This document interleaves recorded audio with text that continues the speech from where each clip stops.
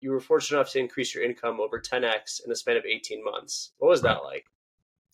It was amazing. I mean, I was making 20 grand when I got into the business. And so I had already bought a house, but had bounced my mortgage payments. And within 18 months, as you mentioned, that 10x of my income, all of a sudden I'm making $200,000 a year. And I'd never made that kind of money before. So it gave me freedom. It gave me confidence. It really just changed my inner being. The following is a conversation with Brandon Barnum. Brandon, aka the King of Referrals, is an award-winning serial entrepreneur, coach, consultant, speaker, trainer, and workshop leader. He is also the CEO of HOA.com, the #1 referral network for home service professionals, and the chairman of the board of the Champions Institute. Brandon is also a highly sought-after expert in referrals, marketing, sales, joint ventures, business development, and business growth strategies. Here's our conversation. Brandon, thank you for coming on the podcast. Oh, thank you, Daniel. Appreciate you having me. Awesome. Well, appreciate a guest like you coming on and have a lot of really awesome questions to get into about your story and a lot of things that you're up to. Just to give people a bit of background, you're known as the King of Referrals, a serial entrepreneur, a speaker, among a bunch of other things. But just to backtrack it a bit, back in 1977, you were a single dad trying to grow your career, trying to get along, and you had a really bright idea and probably an innovator and looking ahead at the time where you had the idea to list real estate listings online. So as a kind of a maverick ahead of your time, as we know now, there's Zillow and a bunch of these other platforms. Way back when, how did you get the idea to feature real estate listings online? Well, I was fairly fresh out of business school. It was 97. So I'm not quite as old, but what happened was I got into the mortgage business. I was a single dad. I was only making 20 grand a year before I got into the mortgage business. And when I started in the mortgage world, I had a professor back in college said, you got to look at the world with new eyes and look at what's coming and help create it to be. And so what I realized was that half of the national real estate brands at that point didn't have a website at all. And the half that did, if they had listings, they had one exterior photo of a property. And I just said, this is silly. We want to be able to sit back in our underwear at home on a couch and surf online and explore homes. And so we basically built an early version of Zillow back in 1997. Got it. Did you ever get any slack at the time? Because I know a lot of times when you do something that's really new and innovative, people call you an idiot until it happens to work. Then you're known as a genius. But did you ever get any crap from people telling you this is never going to work, this is a dumb idea, or anything like that? No, I think the only thing at the time there was a technical limitation, which is there was no Wi-Fi, right? And there really wasn't even wired. There was internet dial-up, and so it sounded like your computer was crashing when you would log in, and so the download speeds were slow, and so that was the one thing. It took a while for the pages to load. But the cool thing is I was living in Portland, Oregon, which was known as the Silicon Forest. So instead of Silicon Valley, they called it the Silicon Forest. A lot of tech up there. And so I would attract people from Intel or Tektronix as clients of mine for my mortgage company because they were on the web. And so I wouldn't say there were any haters or detractors, but there's definitely some pain points that we learned as being early adopters. Got it. Yeah, for sure. When you're early on, it's you give and take whatever situation you have. And especially when you're just starting out and you're the first adopter, you're the one that goes through all the mistakes. I mean, there's a price to pay to being first to market, but it is what it is. So interesting note on there. On a bit of a side note, living in Portland, Oregon, did you ever run into Phil Knight or, never saw him around? I saw him driving once. Really? Interesting. Yeah. That's His fascinating. Acura NSX at the time. Yeah, so for those that don't know, Phil Knight is the founder of Nike and had a lot of activity in Oregon. So was interested if you guys ever ran into each other, but to see him driving, I'm sure was a cool experience, just seeing him passing by. So awesome that I got a chance to do that. But another thing that I mentioned earlier was that you're the king of referrals. And one of the things that you talk about in a lot of your work that I think is really interesting is that you describe the referral business as an art and a science. Why do you think that is? Well, there's an art and a science to it. Like the science is the step-by-step process that you can follow. And it's like cooking right? Baking a cake. If you follow Mhm. the recipe and you put the right ingredients in, you're going to get the desired results, and it's pretty predictable. Most people just don't do it. But there's also some art in building relationship and really connecting to people. So not everybody is skilled at relationships and connections or networking. So that's one of the things that we focus on teaching and empowering people to be better at. Got it. So do you think kind of teaching people how to connect with others and managing relationships, do you think that's more of an art? The training itself, that's a good question. I think it's both. I'm a data guy, right? So I've Mhm. been doing tech. I was in the mortgage business for a dozen years. So for me, I always want the data to drive the decisions. So Mhm. I think where the artistry comes in is really listening. One of the biggest challenges that people have when it comes to building partnerships or even just serving people is that they talk twice as much as they listen. They should be Mhm. listening twice as much as they're talking. And so the art comes from the creative process when you're in a conversation and a dialogue. It's learning to follow while also learning to lead. That's the artistry of it. Got it. What's really interesting about that point is I think a lot of people are always really drawn to the science and knowing things step by step when a lot of times you have to, I call it your art intuition, really kind of go with your gut and seek how to just kind of improve every single time. And the reason that I'm having trouble articulating here is it's a lot of times it's hard to give people instructions about how to improve in a so-called art of business. A lot of it just comes from, that feeling or that intuition. So that's the most tangible thing you can tell someone. And I think a lot of times people will really gear towards trying to figure out, the science of how can I manage this person better, that person better. I think really it's a feeling and knowing you're not going to be perfect in the beginning and just trying to get a little bit better every time. So that's the most No, I tangible. think that's true. And also like we have people score themselves on the referral score quiz, and you can go to referralscorequiz.com and kind of self-assess how you score from 1 to 10 and 10 best practices when it relates to referral. And some of that is just the knowledge and awareness. Like I mentioned Intel earlier. I had this client that had done 3 mortgages with me, and he Mhm. calls me up one day and he says, "Hey, Brandon, I just want to check in with you and see how it's going with, Mike Jones." And I'm like, "Oh, I'm so glad you asked. Good to hear from you. Mike's awesome. We just closed our transaction 3 weeks ago." This was one of his friends that he had referred to me, right? Mhm. So there was a long silence after I said that. And he said, "Do you mind if I give you a little coaching?" And I'm like, probably 35 years old at the time. So, of course, I was open to it. And I said, "Yes, please." And he said, "Number one, it's a really good idea to thank people when they give you referrals. And number two, it's a really good idea to update them and inform them of what happened with the people that you introduced." And I just felt like I had a capital L on my head. I felt like the biggest idiot, the biggest loser, because here was this vice president of Intel that Mhm. was not only a client, he was sending me business, and the contacts he was sending me were top notch quality. Like these are the kind of people I wanted to attract and serve. And so I learned 2 very important lessons. Number one, you got to thank people that refer you business. We created a referral thank you card in my company so that anytime one of my loan officers got a new referral, they immediately sent a thank you card in the mail. But then number two, informing the people that you refer along the way. If somebody gave you a referral, follow up with them, let them know. So there's 10 different referral best practices, and there's the science of knowing what to do and knowing when to do it and how to do it. And then there's the art of actually following through and creating that connection where the other person feels appreciated. Do you think managing those relationships and those referrals is more art or science?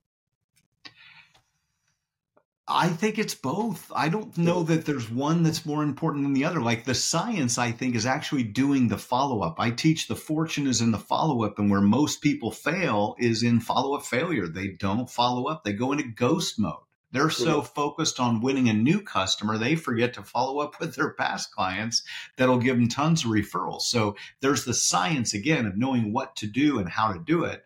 And then there's the artistry of actually being in the conversation and inspiring them through your language. Always an interesting combination. And, I have a personal opinion that I think life and business is a little more art than science, but Mm. it's always interesting to hear other perspectives. So, really great note on that. But back to some of your story, back in 1997, after you were able to kind of implement this technology, again, way ahead of your time. You were fortunate enough to increase your income over 10x in the span of 18 months. What was Right. that like? It was amazing. I mean, I was making 20 grand when I got into the business. And so I had already bought a house, but had bounced my mortgage payments. And within 18 months, as you mentioned, that 10x of my income, all of a sudden I'm making $200,000 a year. I'd never made that kind of money before. So it gave me freedom. It gave me confidence. It really just changed my inner being, right? And that's, I think, a challenge for some people is when you don't feel successful, then Mm-hmm. you're not vibrating at that level to attract success, right? If you're down in the dumps and feeling sorry for yourself, then it's more challenging energetically to attract the kind of people that you're looking for in your life. So I think there's tremendous benefit of generating that kind of financial freedom and just time freedom as well. For sure. What did life feel like with more resources? Easier, better. I mean, you're going out more, restaurants, trips, vacations, experiences, and so I was able to do experiences that I wasn't able to do before. So it's freedom. It's Thinking back, access. Go ahead. yeah, sure. On that note, I'm happy you brought that up. Kind of when you were able to be a little more financially free, were there any big purchases that you made that you wouldn't have done before? Yeah, sure. I mean, bought a brand new BMW, so that was one that I hadn't done before. That was mostly it, but trips and vacations and planning, and I used some of that funds to go start an anti-aging nutraceutical company. So I was investing some of the income I was earning over from the mortgage business into my company, Longevity Labs. So, Mm. um, but yeah, I think it just gives you more options overall. Got it. On that note, to get to the age-old question, as someone that's seen both sides, do you think, having more resources made you happier, or do you think you were just as happy as you were before? I've always been happy. In seventh grade, I was named the optimist of the year in my middle school. So I I've didn't know just seventh always grade had been these wired quotes. like this as long as Mhm. I can remember. But I tell you what, it definitely takes the pressure off. Got it. So do you think, I've asked this question a few times on the show, and I know I have a personal theory on this. It seems like I have a bunch of personal theories for someone that's not a psychologist, but I think there's like a line of like really stressed and really happy. And in the middle, you just have kind of no pressure. I think, money beyond basic needs, I don't, has like a diminishing return on happiness. But do you think it'll kind of close that gap to the point where it's not going to make you exponentially happier, but it'll take the pressure off and make it easier to kind of do the things that make you happy? Yeah, and I think it's important to understand what your purpose and passion is, right? There's a lot of Mhm. people that are living life by default instead of life by design, meaning they don't have a vision, they don't have a plan. For me, I've got my goals written out. I've got a list of them right here on my desk, and these are goals through the year 2050 and where I want to go, people I want to partner with, things I want to do and accomplish and experience. And so it's the clarity of your why and what really drives you that leads to that fulfillment and satisfaction. If you don't have a purpose, then life feels a little empty in my experience. Yep, for sure. Can definitely agree on that. But speaking of that list that you just brought up, what's the most important goal on that list? Right now, I'm out to retire my wife. So the goal is to retire her by May 28th, 2024. She's gonna love hearing that line when she listens to the episode. So I Right? think that's a great goal out there. But awesome note on that, and I appreciate you sharing that goal list. Back to some of the stuff that you were doing in your career, Yeah. over time, and I think this is a crazy astronomical number, but you've closed over $500 million in transactions by referral. How did you Yeah. do it? Really being crystal clear on who it is that you want to serve and attract as a client, and then understanding who are those people or companies that are already in relationship. They've already earned the trust of the people that you want to attract. That's really the key to our whole raving referral system is when people are referred to you, they're 400% more likely to hire you. And in Hmm. B2B sales, 83% of B2B sales start with a referral. So referrals are just more profitable. They're easier. And what we teach is how to build referral partnerships. We teach the referral partner blueprint and really help people create solid referral partnerships, but then cross promote each other. And that's a huge gap because a lot of people meet people that they want to do business with, but they don't know how to create a plan of action that leads to more promotion and more business for each party. So that's really what we focus on solving. That's an interesting statistic. I didn't know 80% of business comes from referrals, so I appreciate the free education there. But speaking of that, and I don't know if you kind of just answered this, but just to get crystal clear on it, do you think more people get sales from, or more businesses get sales from prospects, or kind of from referrals that they get? Well, so 97% of people say that they rely on referrals for their business. Mm-hmm. When I've done surveys with thousands of business professionals, and I ask all the time, what's your number one biggest source of business? 76% have said referrals. So that's been our data. That's their number one source of new clients.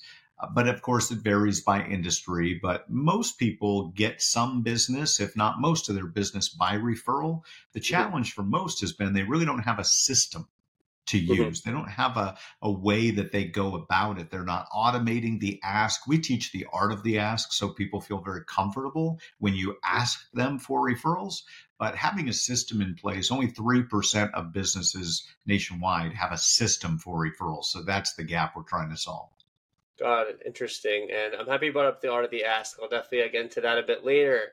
But say, for example, if you were working with, a brand new business, a company that's just looking to take on clients, would you Yeah. suggest that they start with prospecting or start with trying to get referrals from, people that know the founders or people that know the owners or something like that?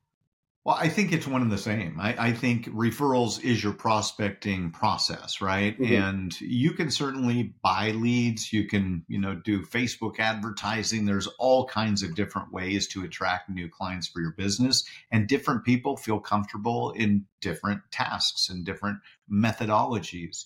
What I've found works for me, and doing over $500 million in transactions by referral, what's worked is partnering with others who are already serving your perfect prospects, finding out what are the challenges that their clients and customers come to them for that you can help solve. Because if you become the solution for other people's clients, now they're recommending you every time one of their client comes to them and says, hey, I've got this pain point. So you really want to package yourself as the solution. And we recommend that you create a gift certificate or some way that that professional or business owners can easily introduce you professionally and systematically. So that process works really, really well. Got it. And you think that a lot of companies right now lack that sort of process, that kind of warm referral introduction. I know they do. Absolutely. Got it. Happy we were able to align on that. But another note that I think that was really interesting that you brought up, you spoke about taking out ads. So, for example, a lot of companies use Instagram ads or Facebook ads to really try to advertise their products. From your experience, is the ROAS, or for people that aren't as familiar with marketing, kind of return on advertising spend, kind of much larger with referrals than it is with those other kind of ad networks? Well, yeah, because often in referrals, you're not actually spending any money. It's really Hmm. your investment of time more than money when it Hmm. comes to referrals, with the exception of, say, taking somebody out to lunch or to coffee. You may spend some money investing in building a relationship. You might go to a sports game or a concert with one of your referral partners just to do something fun and really create a friendship so that you're doing life with people that you're friends with that have the ability to send you a lot of business. So, in terms of ROAS, it's tough to compare. Hmm. However, I will tell you, referrals are 16% more profitable overall because somebody Hmm. that clicks on your link online, they don't have that trust with you. Somebody Hmm. hasn't said, Daniel, you got to meet Brandon. He's this and that and the other thing, right? But when you know someone who gives that personal recommendation, then you are much more likely to trust me coming in or the professional, and you're going to spend more money with them. You're going to spend more money. Typically, you're going to stay with them longer as a client. You're going to refer more clients to them. So there's a huge cascade of impact that goes beyond just simple ROAS.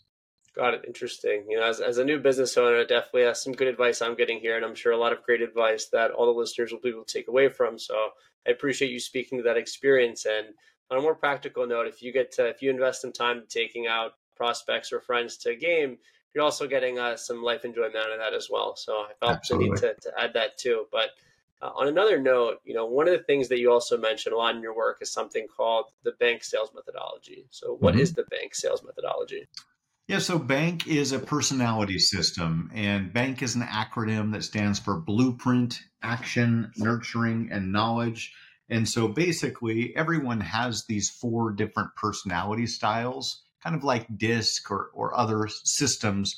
We use these cards. If you're in a personal event, I'll say, do you want to see a magic trick? 100% of people say yes. I'll hand the cards to them and say, do me a favor, read the information on the cards, sort them in order of what's most like you to least like you. That will help me serve you better and save you both time, or save us both time. And I did this about a month ago. I was at a tech conference, and I was talking to one of the guests afterwards, the attendees, and I said, you know what's so cool about the system is that in 3 minutes time, I'll meet somebody brand new. They'll tell me who they are. And after 3 minutes, they'll sit there and think he gets me. Well, Mm-hmm. right at that moment, one of the speakers that had been on the panel came up and she said, hey, I like magic tricks. And so I handed her the cards and said, do me a favor and sort these. And it took her 30 seconds to put the cards in the right order for her. She hands them back to me. I took 60 seconds to just describe who she had just told me she is. And in 90 seconds, I had built rapport faster than anything else. She turns to the guy that I was just talking to and she says to him, he gets me. Literally word for word. So in 90 seconds, I was able to understand the type of person that she is, what she values, how she makes buying decisions. And through that, you can actually close more sales in less time, because when you understand what your prospects appreciate and value, then you can get that to them quickly, and your closing rate goes up by up to 400%. Got it. I really like how, you led with a more informal way when, I think a lot of people, I don't even want to call it a trend as much anymore. I think a lot of people know that the old way of sales really doesn't work anymore. You have to really try to strive to understand your customer before you kind of throw a product in their face. And I like how you kind of led with, you want to see a magic trick and you try to really understand them. And really that's how the network grew. So really interesting note on there. And I think a really cool acronym. To get to another page, speaking of trailblazing, another thing that you were the founder of was, or kind of one of the initial founders was Codebreaker Technologies, and you helped build Codebreaker AI. Two questions on there. One, how were you so ahead of your time with AI? I mean, now, we see AI every day. There's like startups and tons of funding. That could be a whole nother podcast episode in itself. But how did you get the idea to work with AI or work in AI? And where did you get the idea for Codebreaker AI? Yeah, so Codebreaker Technologies was taking this card system and actually building an AI that on LinkedIn with one click would analyze somebody's personality and tell you who they are. So that's what we did. And it also helps to analyze copy. Like if you're going to run an ad or send out an email, you can run it through Codebreaker AI to make sure that your language is a match for the person that's receiving your communication. But we did that back in 2019, and you're right, long before ChatGPT. Back then, it wasn't so easy to spin up an AI, but it was really about how do we take this? Because I learned this system when I was hosting a conference, and somebody came up after I came off stage and said, do me a favor. And they did exactly what I just described. And I looked at that and went, wow, that's brilliant. It's instant empathy. Within just a minute or two, I understand the person who's in front of me. So we said, how do we take that out and help millions of people with it? And that's what led to Codebreaker Technologies. Got it. Really interesting, especially considering the fact that 2019 was only 5 years ago, but seems like centuries ago with all the advancements in AI. So kudos to you guys for getting on top of that. On another note, we've spoken a lot about prospecting and getting clients and the differences between referrals and advertising. From your experience, what do you think the biggest mistake is business owners make when prospecting? Well, I think they undervalue their past clients and customers. We teach, we mentioned earlier, the fixing follow-up failure, right? So we're always teaching people the fortune's in the follow-up. And we work with mostly at HOA.com professionals who serve homeowners, and that includes both white collar and blue collar. Now, the white collar pros are your realtors, mortgage lenders, insurance agents, financials, attorneys, accountants. Those people are usually pretty good on their follow-up because they're sitting at a desk most of the day, with the exception maybe of the realtors, but they're sitting there in front of their computer, they're organized. Now, on the other hand, we've got blue collar folks, painters, plumbers, electricians. And what we say is they typically go in ghost mode. They'll come serve your home and you never hear from them again. So that's one of the ways that we help people really understand their lifetime client value. It's not about the transaction, it's about the relationship. So you might have multiple transactions over time with that client if you really serve them well. And if you integrate the ask and the art of the ask into the process, then you get a lot of business from the past people that you've delighted with your service. Got it. Back to the idea that you just mentioned, what is the art of the ask and how can people use it to get more clients? Yeah, a lot of people feel uncomfortable asking for referrals. So we teach them a way that's simple, easy, and everybody feels comfortable. So it's 3 steps. Number 1, you want to set the stage. Number 2, you're going to listen for the referral triggers. And then number 3, you're going to ASK to GET. So let me unpack those for you.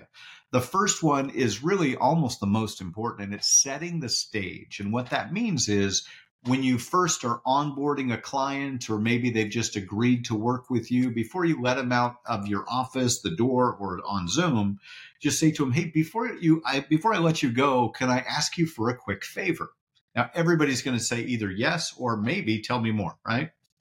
And then what you want to do is just explain to them that you get most of your business by referral and that you love helping people like them get this kind of a result. And you got to describe save money, make money, feel better, be sexier, whatever your result of your service is. Okay. And what I'd like to ask is, once we've proven ourselves to you and you're thrilled and overjoyed with what we deliver, would it be okay to ask you for a referral later on? Now, what you're basically doing is you're setting the stage, you're seeding the conversation. Sometimes you're going to get referrals right there because you've essentially asked, even though really what you're saying is, we're going to wow you with our service. Okay. But that's the step 1, setting the stage. Now you want to listen for the referral triggers. And that sounds something like, Daniel, oh, wow, man, this is so amazing. This is awesome. You did a great job. I'm thrilled. I'm happy, whatever that looks like. You basically want to create wow moments for your clients. And when you hear them say wow or thank you or some sort of appreciation, that's when it's time to ASK to GET. But if you set the stage, you're just telling them, I'm going to take great care of you. Then you listen for the referral triggers. And when they say, wow, then you ask them for referrals because they're at that peak state. You've now delivered the result. And you can say, I'm looking to help more families like you, more business owners like you, whatever that ideal perfect prospect is for you. And then I want to help them get the same result that you did. So make it about them, not about you. You're not asking them to help you so much as you're asking them to help other people that they care about. It's a really interesting note because you have in the beginning of when you're trying to first, get a client, instead of typically people focus on the client, then, performing the service, then maybe asking the referral. But what I like about your idea is the sense that, once you have a client, you set the stage for later, obviously assuming stellar client service, but you're planting the seed of like, you're going to have a great service, you achieve that service, then you get the referral. So I think a really innovative way of looking at that. So I really appreciate you sharing that. I definitely think it's something that a lot of businesses can learn from. But a topic that we've been discussing a lot is kind of marketing and how you're able to get a lot of clients. And we've talked about ads and talked about referrals. An idea that you think is interesting or that I've read about, you discussed, is influencer marketing. So what do you think is the future of influencer marketing? Or do you think that's here to stay or here to leave? Oh, there's no question it's here to stay. It's just going to keep growing and growing. And now we're in a tribalism era, I believe. And so everybody is looking to build their tribe and to feel like they're a part of something again. I think after this whole COVID situation, that people want to belong to something again. They want to feel connected and they want to feel a part of it. And that happens sometimes with influencers. Some of the people we follow, we do out of curiosity. and others we follow out of loyalty. And if you build your business to create a community of people that are passionate and advocates, then that's really where you get alignment. Again, it goes back to why. And if you can align influencers' whys with your why and come together, now you've got somebody that has a microphone or a social platform influencing thousands, hundreds of thousands, or millions of people. And that is definitely here to stay. It's an interesting note. On that note, I think influencers have in the past gotten a bad rep for a number of reasons, and I'm not going to get into all that into here. But when someone's trying to partner with an influencer or partner with an industry leader, what steps can they take to make sure that this is the kind of person that they want to partner with or have their brand aligned with? Well, the good news is you can do a lot of research, and you've got to make sure that your values are aligned first and foremost, right? If you have political opinions on one side, you don't want Yeah. to align with somebody on the opposite side. I stay centrist because, quite frankly, I'm here to impact every person on the planet, and that's regardless of what they believe spiritually, religious wise. But I think it's important to understand and make sure that your values are aligned, Hmm. that they represent the kind of image that you want to propel about your company. And again, it depends on how big we're talking here, right? For somebody Hmm. that is a local business owner and they serve in the local area, an influencer might be somebody that is a news person in your local area, right? Or it could be a soccer mom. Anybody that's got a following that's going to vibe with exactly what you're presenting. We say that your vibe attracts your tribe. Vibe attracts your tribe. I think that's a beautiful quote. I'm definitely going to steal that one. So appreciate you sharing that. On another note, a lot of what we've been talking about is how to get more clients. Do you think there's a way to get clients without spending money on leads? Yeah, well, referrals are usually free. I mean, that's Mhm. typically what happens. Now, we have an affiliate program in addition to, so we reward some people that refer business to us and they earn a percentage of the lifetime revenue. But yeah, you can get referrals for free all the time. In fact, we've done studies in the past to determine if people would rather get paid or not get paid, and it's about 50-50. Right. So half of the people in my experience that we've worked with for over the last 25 years have been comfortable receiving compensation when they introduce someone to a product or service. And the other half of people don't want that at all. So we recommend, depending on your industry and regulations, you consider a referral rewards program. And that's an affiliate plan where you actually offer to pay people if they send you business, because now you've got incentivized scouts out there looking for business. But Mhm. for the people that don't want to get paid, we simply offer to make a donation in their name. Now, that's our business model. We've got in our model a percentage of revenue we're sharing with the community that's helping us build that community. Some people would rather not pay anything and just have it all for free. And you can do that Mhm. too. So it's really up to you and personal preference. We found the best way to motivate is to compensate. And so as you incentivize people with either cash or even swag, something that rewards them for sending you business, now it's on their radar. Got it. Really interesting note on there. And I love how you're having a lot of these rhyming phrases. Definitely a lot of things people can remember and steal from, but really awesome note on there. To move more to a personal note, you've described a lot of your career and a lot of the, down points and high points and a lot of the successes that you've had, especially in the referral business. On a personal note, what do you think's been the biggest mistake in your career? Trying to do too much.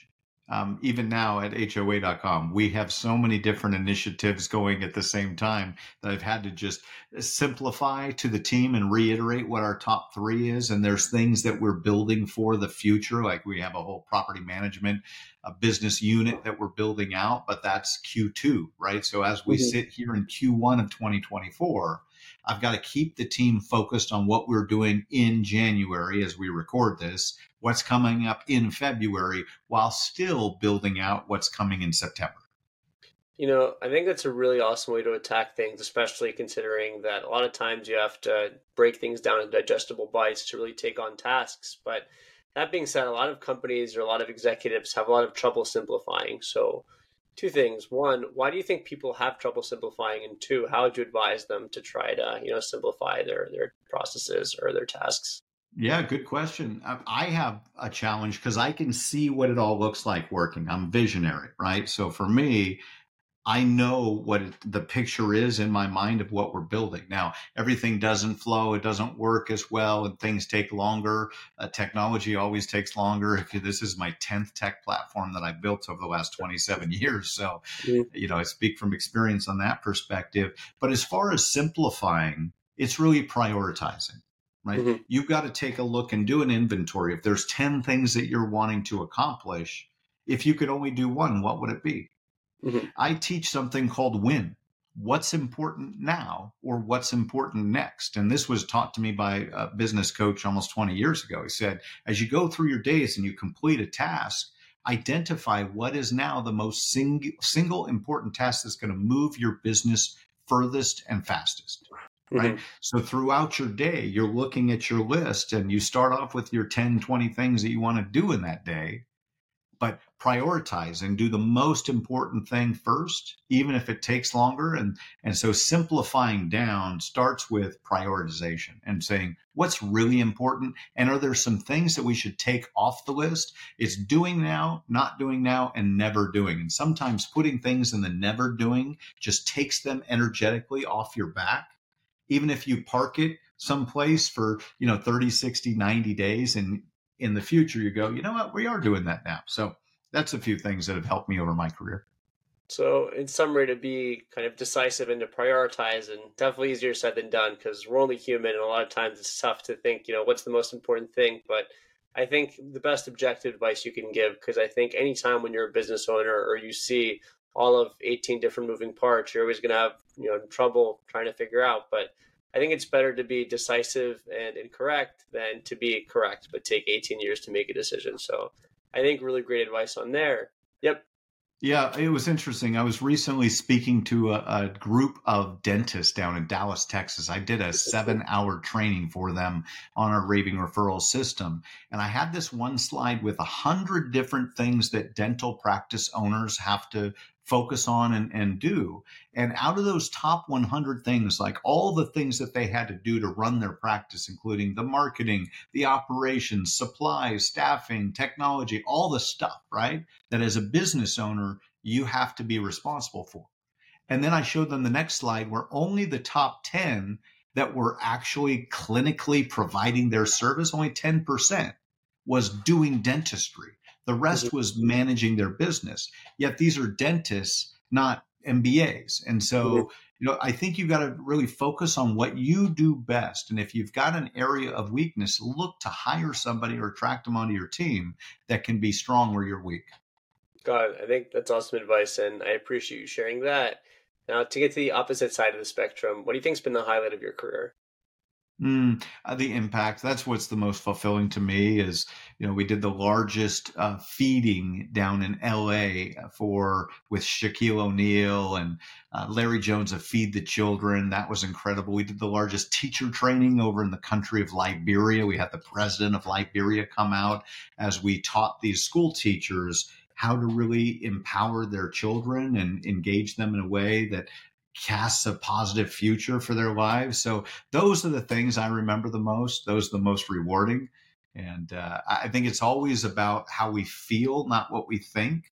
So the Hmm. things in your life that have created the most emotion is typically what we remember most. Got it, for sure. Can definitely agree with you on that point, and awesome that I got a chance to give back and work with some of those individuals. But to move on to a few parting notes here, you've had a really long and successful career, and I'm sure will continue to do great things. But if you could go back and give your 21-year-old self a piece of advice, what would it be? Mm, always tough, right? Knowing what you know now, what would you go do? I think for me, I would have stayed in the mortgage. I would have gotten out of the mortgage business, but yet stayed in it to keep that revenue flowing. So right then at that step or that stage in my life, I had kind of completed what I wanted to. And I'd wished I'd have kept that revenue stream going for longer. Got it. Interesting. I think it's one of those things that we're like, oh, we wish we know that now, but we only know that because of our experience. So the best we can do is pass it on to the next generation. But as a last question here, looking back at your life after everything you've accomplished, what do you hope your lasting impact will be? Well, inspiring people to create more impact. I often ask people, if you had to choose between income, influence, or impact, what's most important to you? And most people are focused on the income, and that's just real. And once you get past that and that's not your driver anymore, you realize that what you find most fulfilling is the difference that you make in others. So I'm here to uplift, inspire, and transform every person on the planet. That's my mission. That's why I'm on your show here, is to just spread the word. And that's what I hope I'm reminded or remembered for, as somebody that inspired people into action, because you can be excited, but unless you take action, your life's going to stay the same. I think that's a beautiful note, Brandon. And as you mentioned, really appreciate taking the time to come on the show. My pleasure, Daniel. Thanks for having me. Thank you for listening to my conversation with Brandon Barnum. If you enjoyed the episode, rate the show on Spotify, drop a comment on YouTube, and subscribe.